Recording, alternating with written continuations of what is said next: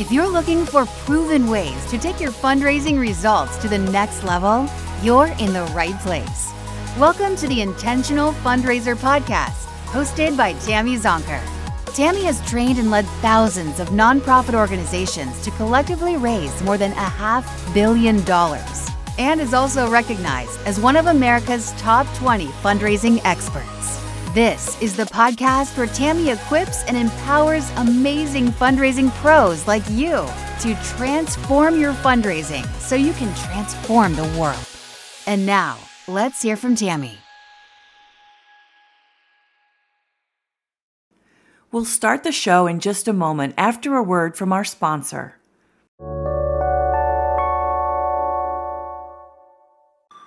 Support for this show is brought to you by our friends at Bloomerang. Bloomerang offers donor management and online fundraising software that helps small to medium nonprofits, just like First Tee of Greater Akron, a nonprofit that empowers kids and teens through the game of golf. After just 1 year with Bloomerang, First Tee of Greater Akron doubled their unique donors, improved donor stewardship, and raised more funds. Keep listening to hear how they did it, or visit bloomerang.com/intentional to learn more. Again, that's bloomerang.com/intentional.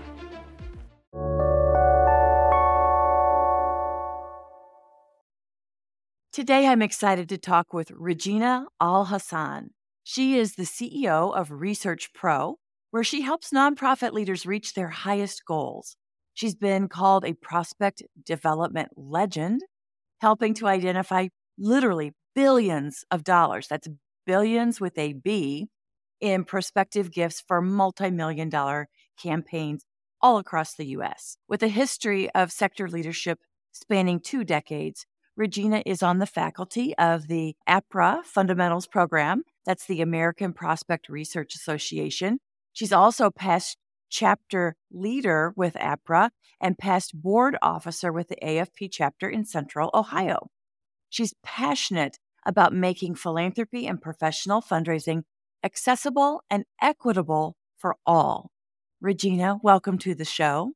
Thank you so much, Tammy. It is a pleasure to be here and super grateful for the opportunity to have a conversation. Oh, I feel like we're the fortunate ones. Thank you for being here. Regina, you are the research pro. Let's just start off with having you define what is prospect research and what role does it play in the donor development cycle? I like to respond to that by taking a step back and looking at the larger umbrella of prospect development. And so prospect development is all about that large umbrella. It's all about identifying prospects for your organization, identifying giving prospects, and identifying strategies to engage them. And then the other piece of that is utilizing the systems to manage that relationship. So that's prospect development as a whole. And then prospect research sort of falls under that umbrella as one element. So as I'm developing a relationship with an individual prospect, whether or not it's a person, a corporation, or a foundation, et cetera, no matter what the funding entity is, as I'm developing that relationship, certainly there may be an opportunity where I want to know more about that person or that funder. So then I'm doing prospect research and I'm finding out more about an individual or a group of individual funding entities. That's such an important distinction. You know, I think about nonprofit organizations who say, we really dream of the day when we can have a prospect researcher. But in truth, there is a bigger picture, right? There's prospect development. So thank you for that distinction. So what are the tools that nonprofits need in their prospect development operation to really move the needle? The number one tool is, I always say, is your development officer. Like, that's your number one resource. But when it comes to tools, your CRM is incredibly important. So your donor database, where is all of your data living? Because that really is the history of your relationship and the engagement in the way that that person has interacted and advocated for you in some way. So that database is incredibly important. That's the number one tool And then all the things that kind of go into that. You need a solid data structure. You need clear like prospect management, clear prospect definitions, etc. And then great contact reports are always important. Oh, yes. I mean, that really is a discipline to make certain that every note goes into the donor management system. Yeah, and it can be a challenge. And so there are opportunities where maybe it's not every single note, but if you're all using automation, then technology nowadays, things are feeding information into each other. So it's not as big of a stretch, but it's not necessarily every single note, but those important things that move the giving conversation along. How do nonprofit organizations determine when it's best to invest in a prospect development operation internally versus partnering with an outside prospect management service like Research Pro? There are a few different criteria that an organization or checklist that an organization can go through. So one is always like your campaign total, keeping that in the capacity. So the capacity of your team. Does your team have the ability to pipeline for $100 million campaign? As well as, so that's that proactive identification, as well as creating fundraising reports for the team, as well as doing gift entry in some organizations. So really thinking about the capacity of the team that you have and whether or not it makes sense to bring on additional resources, additional help with that. And then I also like to look at it from the perspective of sometimes of staff burnout, especially gift officer burnout. If you hear your gift officer say, I need prospects, I can't find prospects, I need names, well, then there's a clear call to action of like, maybe we need to pause and think about how are we currently prospecting? Is there an opportunity to do something different, or do we need another set of expertise? What I'm hearing is that there's the prospecting for major donors, perhaps capital donors within your current donor database, within that pool of people who do give to you currently or who have given to you in the past. And then there's the prospect research and donor development work for, gosh, our pipeline just does not have enough supporters to get us to the goal for this campaign. And that's where a service like yours can help us find people that we may not have relationships with whatsoever. Yeah. Another approach that I like to take sometimes is really looking at the experience of the team and the internal team. I've had clients that they have a prospect researcher on staff, but maybe that researcher is also wearing another hat or another one and a half hats, etc. But it Sure. could be that it is a fundraising professional that's new to the field.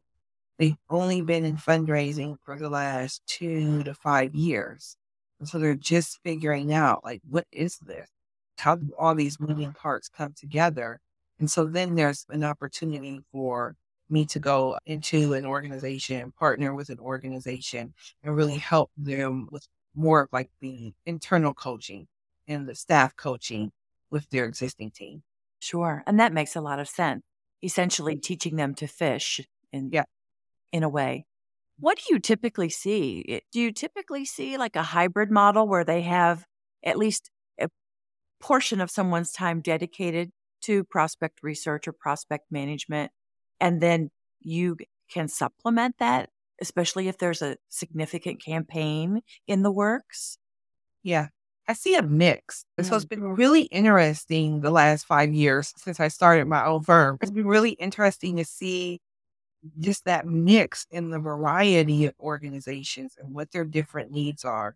So there are some teams that have the tools, they have a robust fundraising department, they've got 10 or more fundraisers, gift officers, they have DevOps staff, etc., but they still need additional support. And those types of organizations, sometimes we're just doing a culture shift. They're like, no, this is what a prospect development program looks like. Yes, everybody's doing their own part, but it's still not quite meshing. They Mm-hmm. still don't have the data infrastructure to support everyone's great work. So then it's, Regina, can you please help us get the system together, get this operation, this machine together? And that type of organization may have all of the tools, but just not using them. Sure. They don't have someone on the team that has the expertise to utilize the tools and then also to understand what they're getting when it comes to the prospect Mm. development. Is there a certain budget or fundraising goal number where you see, gosh, once you pass the $5 million in funding you need to raise, that's where you really need this kind of tool and support to achieve your goals? Or do you see it at budgets even smaller than that? Yeah. Again, kind of across the board. Typically, an organization, when they reach out to me, they have at least a $5 million fundraising goal. And that's generally like the annual fund goal. And they're just beginning to launch a separate campaign, like 50 million and up, maybe 20 at the low end, 20 million and up as a special campaign. And so that size organization understands like, well, we have these goals, we have to get there. And then there's usually enough budget to make that investment. But to be honest, I strongly believe, because I'm passionate about the science and the data science fundraising, that the smaller shops that have the smaller budgets really are the ones that need it the most. And so just finding ways to make it accessible for those types of organizations that simply just don't have the budget. I love that.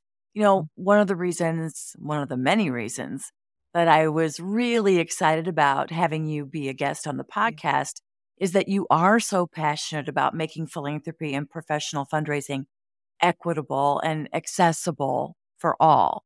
And that was a central message in your amazing TED Talk that you did a couple of years ago. There is a myth in the sector that people of color aren't philanthropic. Would you please set the record straight? No, absolutely. So you referenced the TEDx talk, Black People, Money, Philanthropy. And so really digging into that whole notion of, and not for the TED talk, the focus was specifically on Black Americans, but also understanding that and having follow-up conversations and just doing more research, et cetera, that these statistics are not necessarily unique to Black Americans and Black donors. Every group, every ethnic group is giving. And so some of the facts that I share are very specific to Black donors, but some of those facts are, that 2/3 of Black households in the United States are donors. They're participating in philanthropy. 30% of Black donors, Black households that are giving, give because of family tradition. So there's this huge sense of we're going to give no matter what. It's built into us. We're Yeah. twice as likely to believe that their gift makes a difference. 41% of Black American donors report plans to increase their giving. They're 4 times as likely to use social media to raise funds. In the 2022 Facebook fundraising total among Black Americans was $6 billion. $6 billion. $6 billion. Wow. Facebook fundraising. Amazing. The space that many organizations are afraid to enter and are still decide, do they want to get into that space? $6 billion from one ethnic group in 1 year. Incredible. Yeah. Incredible. We recently hosted Transform 23, a virtual fundraising summit. We had over 1,100 registered guests. It was amazing. And mostly it was amazing because we had incredible speakers. And one of them was Una Osili. Yes. Isn't she amazing? Yeah, I'm such a fangirl. Yes. Same. So for our listeners, she's the Associate Dean of Research at Indiana University, the Lilly Family School of Philanthropy. And in her talk, she shared a lot about how generous communities of color, and specifically African American families, people are. And she confirmed that high net worth giving is very diverse. Yeah. Absolutely. So So I would really, truly love to believe that most nonprofits want to be more inclusive and that they want to diversify their donor portfolios. How can prospect research or prospect development help us identify prospects of color or other diverse communities who have an interest in specific issues and causes that are close to ours? I get excited about this as the prospect researcher and the prospect development professional.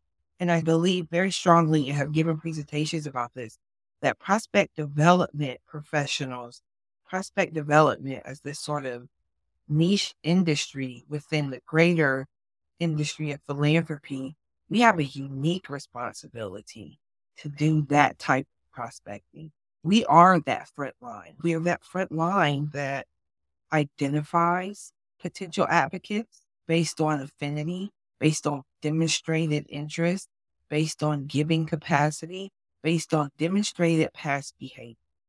And we are the ones that are able to say, hey, you know what? Let's broaden our scope. We absolutely know there's no argument. There's lots of conversation. There's lots of research around how we're overlooking prospects using our tried and true tactics. But we also can say, let's pause, time out, and let's add this element to the mix. Yes, Yes. we'll still do some wealth-based identification. Yes. And we'll see who turns up. But hey, we know that we are in a community comprised of primarily Latino Americans. So let's be strategic about identifying people that, fit that category, whatever your category may be. Let's be strategic about going to find the people that then meet all these other criteria with the full expectation, and maybe this is the culture shift, with the full expectation that those people do exist in these different communities, rather than approaching it from, we probably won't find anyone. I'm not sure if these unicorns even exist. Are they Yeah. out there? Do non-white people care? Do non-white people have money? That might be the shift that we have to make, where it's the looking, but looking for people understanding they absolutely are out there. Now, where can we go find them? What behavior are they demonstrating? What are they engaging in? And then let's kind of reverse engineer and do that same type of proactive analysis. If we know that high net worth individuals behave in this way, so then we're going to go and look for other people that behave in that way, we can do the same thing with another lens. Yeah. And you're right. We have more control than we think in the development Yes. profession. We really do.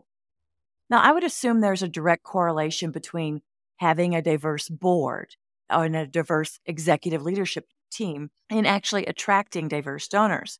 So, obviously, clearly demonstrating an authentic value, an authentic respect, and wanting inclusiveness, not just valuing money from diverse donors. Yes. So, what do you see in your work from that regard when we're trying to reverse engineer it? There may be some internal work we need to do. Yeah. There absolutely is internal work that our organizations need to do. Just absolutely, and accepting that. And then leaning into that and finding the professionals that can help us with that. So this type of work and equity, et cetera, it's a profession. There are Yeah. practitioners. There are people that are trained in this and have degrees in this. When you talk about these type of issues, you're getting into human psychology and so many other broad fields. So really investing in people that are trained in this, that have the tools and all the other expertise to lead this type of change for your organization. And it's not the one non-white person on your team. They're not born knowing how to do this. We all have bias. We all have our own issues. We all have our own things that we have to deal with and get through in order to advance equity. No matter who you are, no matter what your privilege is in one scenario and what your privilege may not be in another scenario, we all have some work to do here in the organization, people that are already there at the organization, the onus really is on them to do that Yes. internal work. We'll be right back after a word from our sponsor.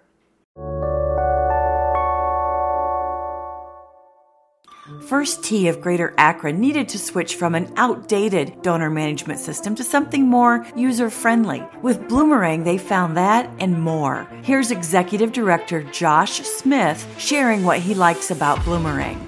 We love Bloomerang because it's very user-friendly. We're able to do more because our daily tasks of thanking donors and sending thank you notes have been cut more than half because of Bloomerang. Year over year, we have raised more funds, so obviously I think Bloomerang's been a huge part of that.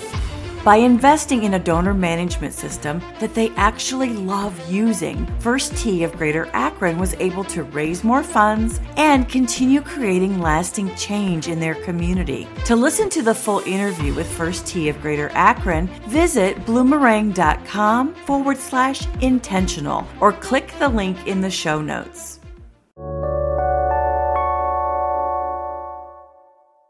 And there are so many resources available, so many amazing podcasts, so many seminars and webinars. And I'm so thrilled that organizations like the Association of Fundraising Professionals are getting so much more intentional about having speakers of color, speakers from diverse communities, whether they're LGBTQ or Latinx, just the breadth and complete inclusion. And so there are so many resources at our disposal. And I agree with you wholeheartedly. It is our accountability to step into that space and to really lead in that space. Yeah. And to acknowledge, like, here I am, a white woman, right, with privilege, to say, I have so much to learn. Like, Regina, please teach me. Yeah. Yes. And we've had some other amazing guests on the podcast as well. Of course, Birgit Burton, the global board chair of AFP, Shantara McBride, who wrote the book Courageous Discomfort. Just so many books and so many resources. And this is the thing. I've always felt, I've had the experience when I've worked in the sector, not just consulting, but as a practitioner, that so many times it is philanthropy or advancement or development is kind of like the tail wagging the dog. Right? We kind of push like we need a bigger vision. We need a more compelling vision to get support. And this is another one of those examples. Absolutely. Yeah. Because in many ways, we are that front line to the community. Yes. And so it makes total sense. And you're absolutely right. And I am always very readily to admit, like, I'm Black, I'm a Black woman. And that's what I'm comfortable, like, I can talk about that. That's my experience. I can't speak about another person's experience or, another group's experience. And I don't try to. And that's just my personal choice. And what I have leaned into over the years in this profession, I recognize that many ethnic groups have a shared experience and a lot of commonalities, but I'm also very careful about, like, I know about myself, I know about my experience. I'm not always fully informed about another group. And so I also have a lot of learning to do. We all do. We all do. Yes. And that's part of what is exciting about this global world we live in. Like, rather than finding that intimidating, I personally find it exciting. Like, we can connect over food. What kind of food should you eat? Let's eat. Let's talk about that. Tell me about your culture. We can share and learn. And then we can get into some other deeper conversations. So I'm passionate about sharing culture, experiencing different cultures, and embracing that aspect. Same. And that's the beauty of community, like inviting people from other cultures, other life journeys, and saying, let's learn about each other. Yeah. Yeah. I mean, that's the juice of it. So exciting. I think that for a lot of small to medium-sized nonprofit organizations, and maybe even some large ones, having a staff member dedicated to prospect development or prospect research, sometimes it seems out of reach. And I'm not so sure that's really true as I talk to you. So with that specific question that might be on the mind of some of our listeners right now, what would you say to them and how can they resource this important function? And I get that sometimes organizations, we just don't have the budget for that. We can't afford that. And some of the tools, the staff, all of those things. It is an investment. But I push back on that a bit because in many ways you can't afford not to. So we absolutely know that prospect development professionals generate or identify at minimum 75% of and increased gifts. Whoa, And that's that's an important huge. stat. Yes, that's huge. And so if you can afford not to find those people, then so be it. Don't invest in it. That's your choice. There's also research around the team success. So your fundraising team is more likely, and the stats are like 80% or more. They're more likely to achieve the fundraising goal with the dedicated prospect development profession or some sort of dedicated prospect development identification effort. Wow.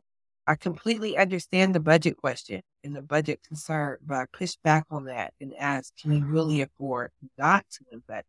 Mm-hmm. So there is a real quantifiable return on investment that we could project by investing in this really important function. Absolutely. For those who are now like perked up, like, what? There's some stats. I can put together a case for support for investment in this. Where would we find some of that documentation? Like, can I include a link to APRA or some other go-to site that you would recommend to help people justify investing in this? So definitely APRA is an incredible resource for the industry, especially for not fundraisers who are not in the prospect development field.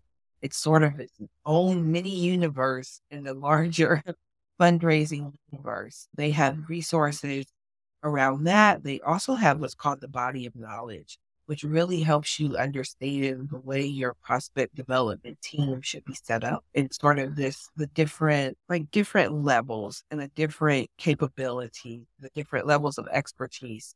So sort of this level 1 and level 2. So maybe a level 1 researcher is doing research, confirming addresses, confirming assets. But then you have a level 2 prospect development strategist that is really more focused on that larger strategy, the systems, and the culture of the organization. So APRA is an incredible resource, not only to help you build out a case for support, a case for investment, but also to reference as you build out your team and build out expectation around the return on the investment in prospect development. Amazing. Yeah. And I did not realize, I've never worked in a shop that had a prospect research staff position. And I didn't realize there's an entire career path just in prospect development. Absolutely. So cool. Well, we'll definitely include links to APRA and the body of knowledge so people can lean into that and really become better versed and make that case. Regina, I want you to tell us a story.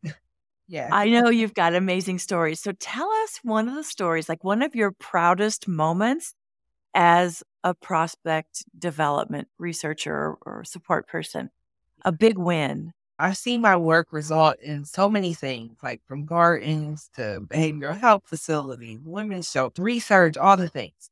But a recent story that I will share, this is very, very recent. A colleague from the Ohio State University, where I spent most of my career as a gift officer, a major gift officer, shared a story with me just a few weeks ago about how I was part of his biggest success story at OSU's College of Pharmacy. This was about 10 to 12 years ago now. He was a new gift officer, new in the role, new at the university, and the college had a $20 million goal.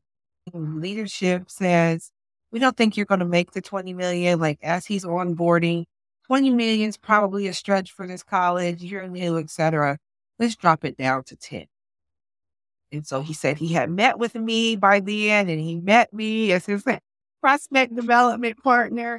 And he felt confident based on the data that I had already provided him to go back to leadership as a new gift officer and say, I don't want to cut my goal. I think I can do the 20.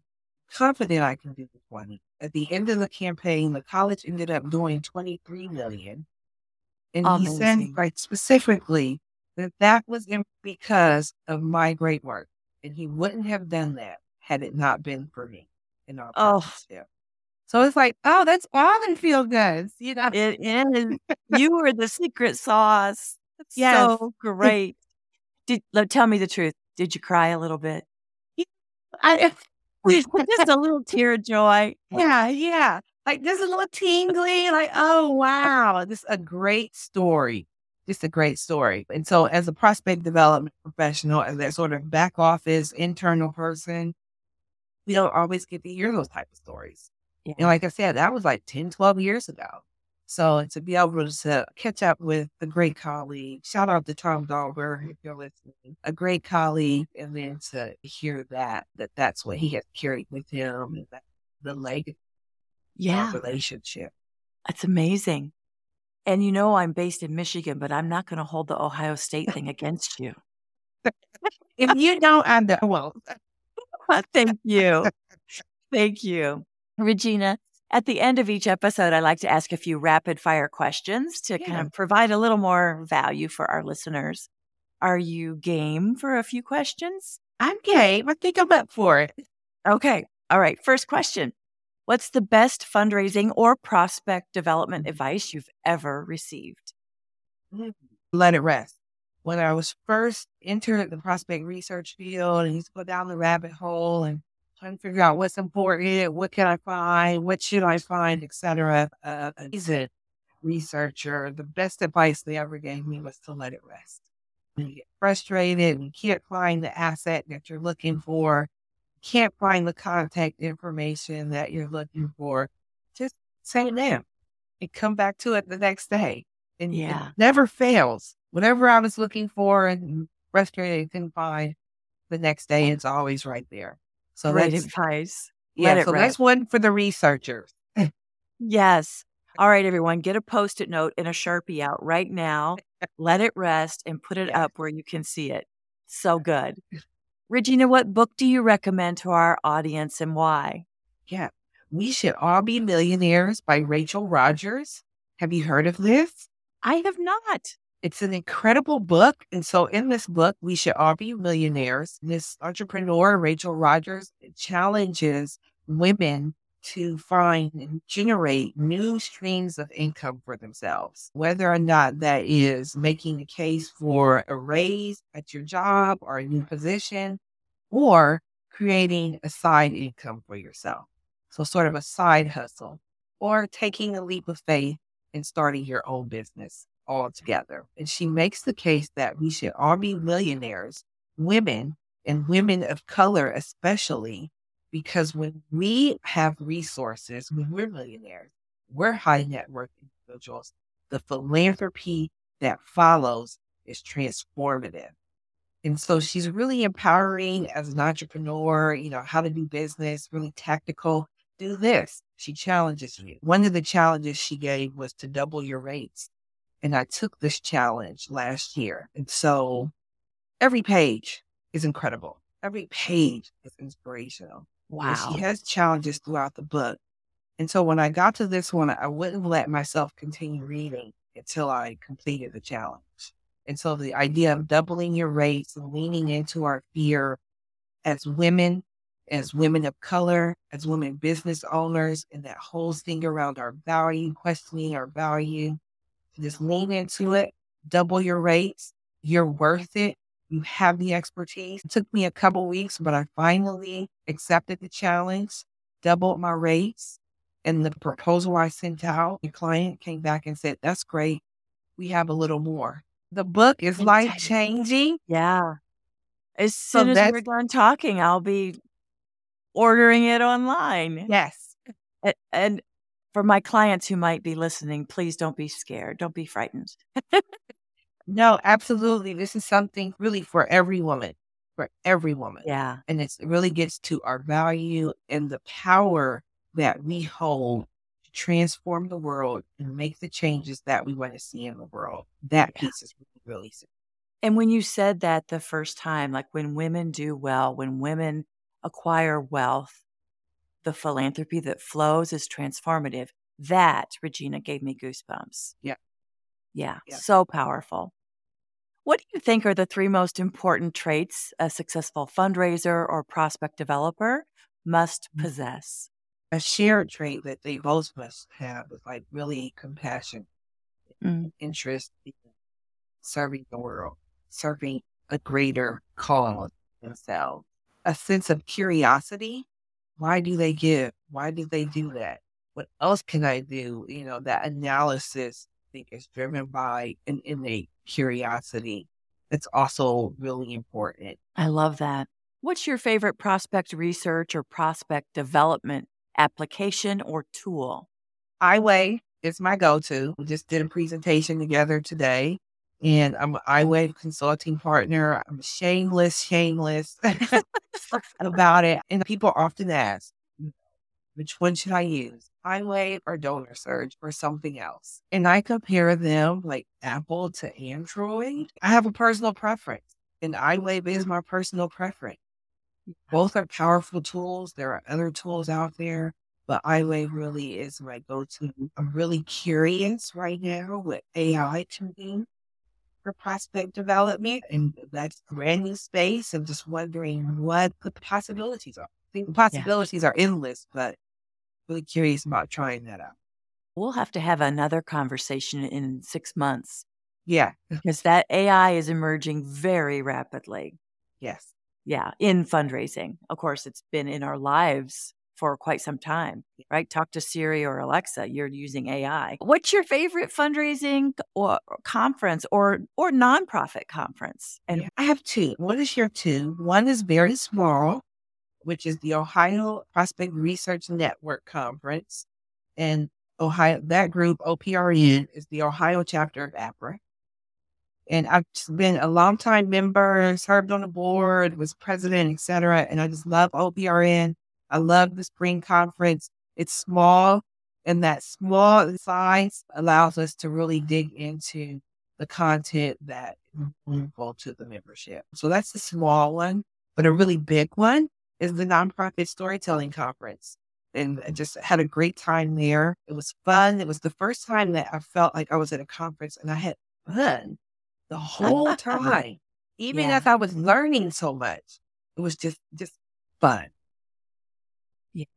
And this year, 2023, I think we're back in San Diego.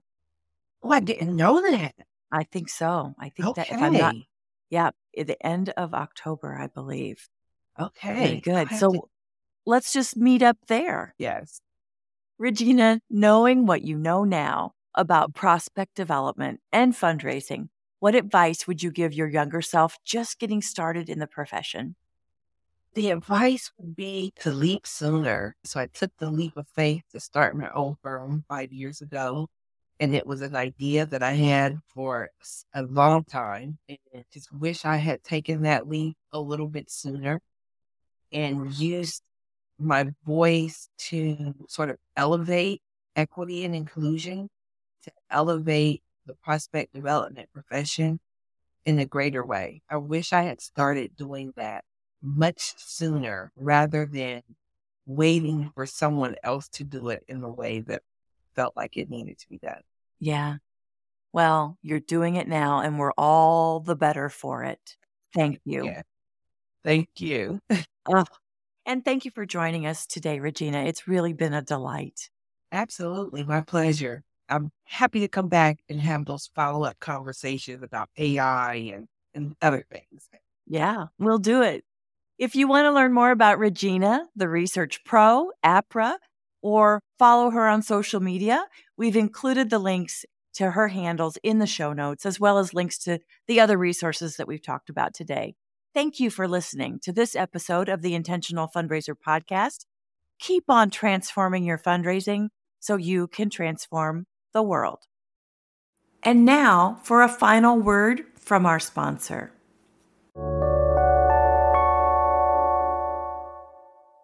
Thank you to our friends at Bloomerang for supporting this episode. If you'd like to learn more about how Bloomerang can help your nonprofit acquire, retain, and engage donors, or learn how First Tee of Greater Akron doubled their unique donors, improved donor stewardship, and raised more funds in the first year with Bloomerang, head over to bloomerang.com/intentional or click the link in the show notes.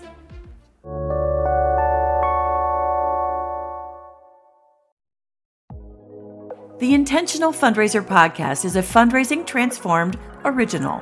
It's hosted by me, Tammy Zonker, founder and president of Fundraising Transformed, where we help equip and empower fundraisers, nonprofit leaders, and board members to transform their fundraising so they can transform the world.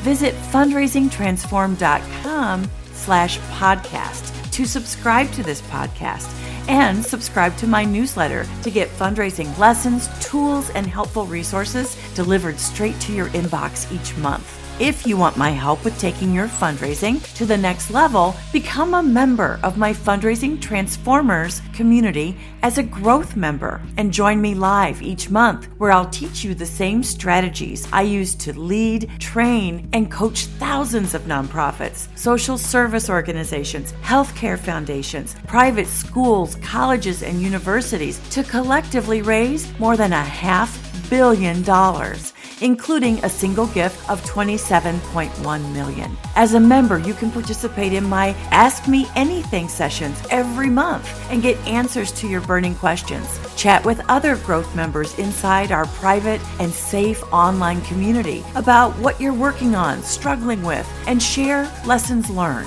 And get instant access to my growing library of on-demand self-paced training classes. New content is added every single month. Learn more about becoming a member at fundraisingtransform.com/growth. Talk soon.